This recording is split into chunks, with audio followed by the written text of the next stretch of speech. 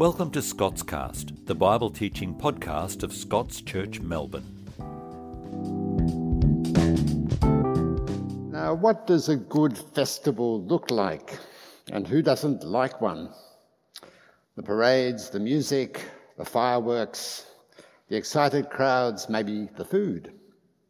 Think of Mooba, that's held annually in Melbourne, held along the banks of the Yarra. The largest free community festival in Australia. And pre-COVID, 3 to 4 million people would attend. Now, as for festivals, the ancient Jews had a number of them too. Mandated by God, religious ones, not secular ones. Some celebrated harvests of one kind or another, wheat, barley, grapes. But the great occasion in the year was the Passover, when the Jews celebrated an historical event. Jews of Jesus' day did it, and Jews who are observant do it today. Celebrated the great rescue of God's people from Egypt, the story of the Exodus. And God raised up a Moses to be that deliverer. Think of it like this: no Exodus, no Israel. Just as if there's no death and resurrection of our Lord Jesus Christ, there's no church. Passover season. We heard about it in our reading from the New Testament. But this one was different. And the difference was Jesus. And that takes us to our passage, does it not? To John chapter 13, as our studies in John's Gospel continue today. Importantly, this is the beginning of the second great part of this Gospel. The Gospel of John is in simple language, but deep in meaning. It starts with what's called the prologue in chapter 1, and then chapter 1 then continues right to chapter 12 with what's called the book of signs. Jesus says and does amazing things. Signs like turning water into wine in John 2, or raising his friend Lazarus from the dead in John 11. And then we come to John chapter 13. And there begins what scholars call the book of glory, as Jesus, in what's traditionally known as that upper room, teaches his chosen disciples the deep truths about what he is about to accomplish, where he's about to go, and who he's going to send to represent him in the world after his coming to life again. And then the whole gospel finishes in chapter 21 with an epilogue, the afterword. So recall what we heard read to us from John 13.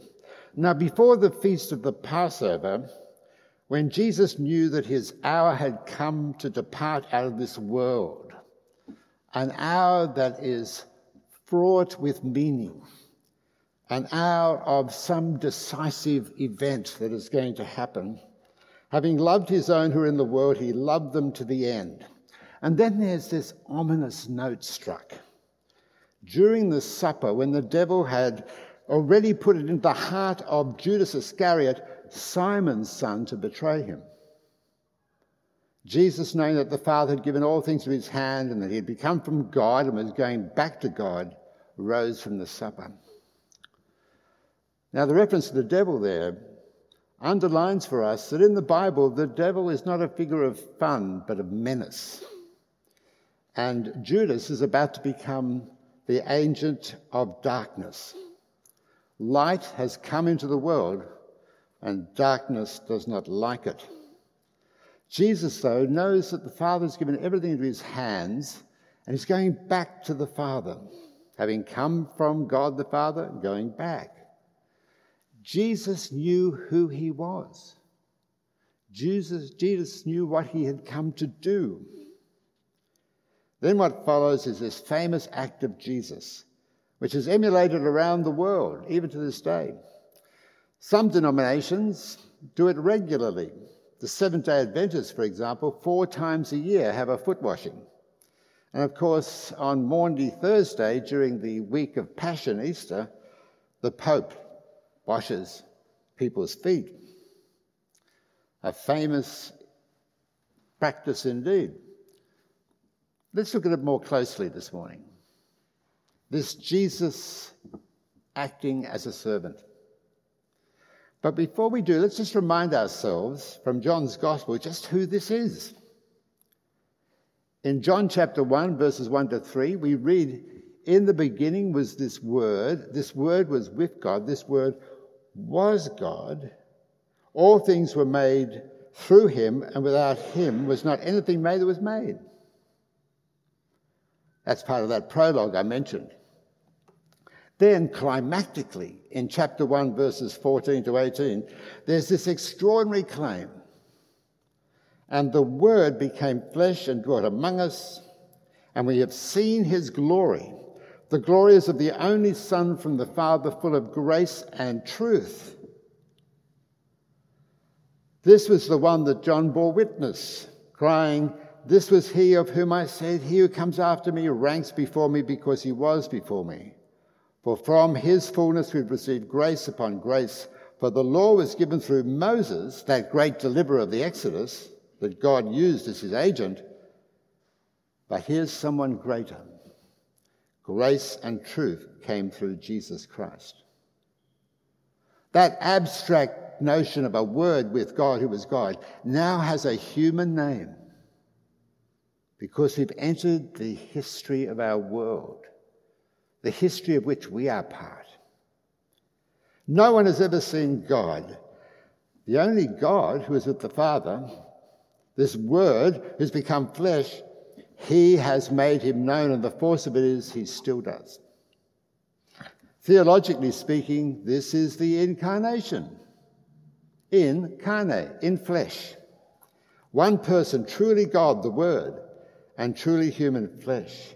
You see, the exalted created God that we read about in Isaiah 40, the one who sits on the circle of the earth and its inhabitants are like grasshoppers, this God has stooped to enter our world of brokenness in the most personal of ways. By stooped, I mean bent down, as it were, like an adult, bending down to communicate with a toddler. It was St. Augustine, back in the days of the early church, who said that in some places in John's Gospel, Jesus comes before us in the form of God. In the beginning was the Word, and the Word was with God, and the Word was God. But in other places, in the form of a servant, a human servant, the one who'd become flesh. And that's what we're seeing in our passage for today, in John 13. But let us remind ourselves of what Jesus does in the form of the servant. He laid aside his outer garments, we read, and taking a towel, tied it around his waist. Now, this was a sign of great humility. It was the servant's role. He pours water into a basin, begins to wash the disciples' feet, and to wipe them with the towel that was wrapped around him. This is an even greater act of service than Mary had done for Jesus in the earlier chapter 12, when she, as it were, wiped his feet with her hair. Now, some background. Meals in the ancient world were common settings for teaching. And as for the meals, just imagine in this upper room, as it's called, a central table, and then there are these low lounges, as it were, sofas, that point to the central table. People would lie on those sofas, prop themselves up on an elbow, and with the other hand reach out to grab the food. And then the servant or the slave, sometimes a child, would make sure they washed the feet of those who'd come to the supper or to the meal because, dusty roads, feet needed to be washed. But Jesus takes on that role. There's no example from the ancient world before this of any leader doing something like this. The great Greek philosopher Aristotle would think this was foolishness because he thought humility was not really a good human value. The noble person was the person who was rightly proud of themselves. Humility was a weakness. Although it was a value amongst the Jews of the time, even so, it's interesting, Rabbi Judah Hanasi, around 200 AD, he was humble, had a reputation for humility, but he would never relinquish his position when it came to seating. Jesus did. He overturned the expectations of the day. And Peter's response, I think, echoes the expectations of the day. He comes to Simon Peter, "Lord, do you wash my feet?" He's incredulous. Jesus answered, "What I'm doing to you now you do not understand, but afterwards you will understand." Oh, Peter says, "You'll never wash my feet." I cannot stress how emphatic this is. Peter is saying, never, ever, ever. And in response then to Peter, Jesus starts to unpack the meaning of what he's doing. The meaning of that hour, that decisive hour in God's dealings with you and me.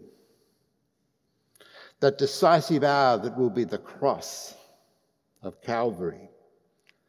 Jesus says, "If I do not wash you, you have no share with me." And as scholars point out, this is the language of inheritance. Jesus is saying you'd have no future with me unless you embrace my service of you. But not all would embrace it. Judas is a case in point. He would soon prove himself to be the betrayer of Jesus. Importantly, by this action, Jesus more deeply is pointing to an act of service that will ultimately be further explained as this gospel unfolds its message to us. Underline the fact that, as John the Baptist says, who we have here is the Lamb of God who will take away the sin of the world. Underline the fact that here we have the good shepherd who will lay down his life for the sheep. Indeed, another of the Gospels captures really what this is about. Mark chapter 10, verse 45 says, with Jesus as the speaker, "For even the Son of Man came not to be served, but to serve, and to give his life a ransom for many." And for those who truly appreciate this stooping down, who truly appreciate what Jesus is about to do on our behalf,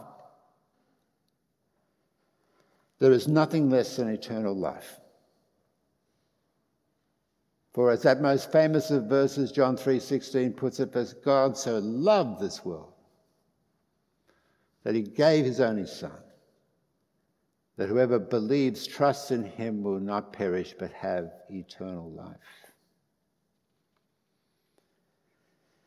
Well, Peter makes a further response to this. "Lord, not my feet only, but also my hands and my head." It's a rather ludicrous statement, but Peter was inclined to exaggerate on occasion. Jesus says to him, "The one who is bathed does not need to wash except for his feet, but is completely clean. And you are clean, but not every one of you." For he knew who was to betray him, and that is why he said, "Not all of you are clean." Judas clearly is in view here. Well, next Jesus explains even more the significance of his act of service. In verses 12 and following, when he'd washed their feet, he put on the outer garment, resumed his place, and said, "Do you understand what I've done to you? You call me teacher and Lord, and you're right to do so, for so I am. Again, he knows who he is and what he's come to do. He knows his identity. He knows his mission. If I then, your Lord and teacher, have washed your feet, you also to wash one another's feet. For I've given you an example, a paradigm, that you also should do as I've done to you. Truly, truly, which is literally amen, amen, something really important is going to be said now. I say to you, a servant is not greater than his master, nor is a messenger greater than the one who sent him. If you know these things, Jesus says, blessed are you if you do them. In the light of Jesus' explanation, let's turn to serving the Jesus way. And I'll do so via a story I heard in Cambridge, England, during one of my stays there. It's the story of Owen Chadwick, an ordained Anglican minister, actually played rugby for England. He was a professor of history at Cambridge, ultimately its vice-chancellor. His expertise lay in church history and modern history. In fact, I studied his book, The Reformation, for my church history exam many years ago. Phil may have studied it too, for all I know. And at Cambridge, at one stage in his career, he was the master of one of its colleges, Selwyn College. And that's the setting of this story. You see, a student had been beaten up in the town, a new student, didn't know his way around. And they roughed him up, took his brand new shoes and threw them over the wall into the River Cam. They landed in the mud. He returned to Selwyn traumatised by this. The master was alerted, lived on the site. Anyway, the next morning, when the young man opened his door to go to breakfast, there were his shoes,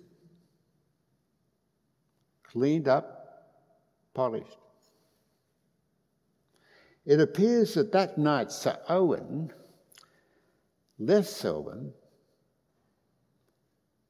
went down to the town, searched the river until he found that bit of mud in which the boots were stuck, jumped over the wall, recovered them, cleaned them up, and had them there the next morning.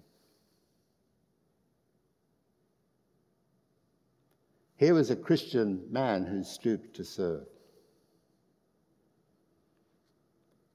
So what are we to make of all this Sunday morning in Melbourne at Scott's Church?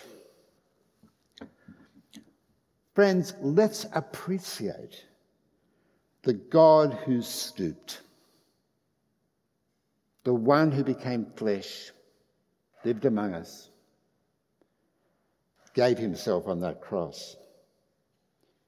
As an Archbishop of Canterbury of years ago, A.M. Ramsey said, in God there is no un-Christ-likeness at all.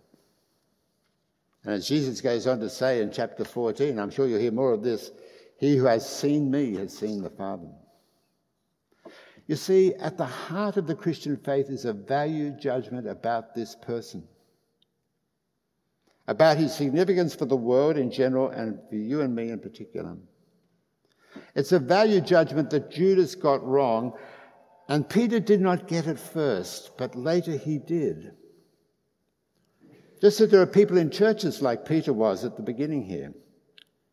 I remember at a communion service, a woman came to me. She was a church woman, been there for years, did the flowers, did the communion vessels. She looked up to me and said, I want to believe,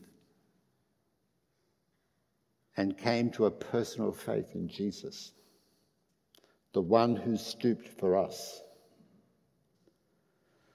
Friends, we are people who've been served by the God who stooped. We are people who've been died for. You have, I have. And then here is someone to emulate.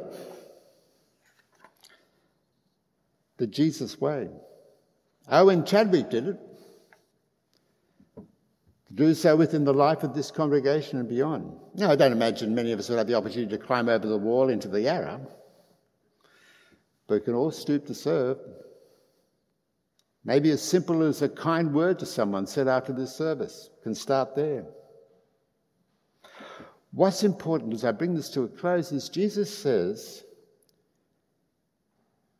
if you know these things, blessed are you if you do them. The challenge is that our espoused theology, what we say we believe, and our operational theology, how we actually live, can be disconnected. The fact is, Christians behaving badly is a scandal that angers the world rightly because of such disconnects. If you know these things, you are blessed if you do them. But this is no mere moralism. Jesus is addressing disciples at this supper. Doing so flows out of belonging to Jesus as Lord and Master. Flows out of appreciating that we are people who've been died for, washed, as it were, by Jesus' sacrifice. So let me ask, is that appreciation true of us this morning? You've been listening to Scotscast, the Bible teaching podcast of Scots Church Melbourne.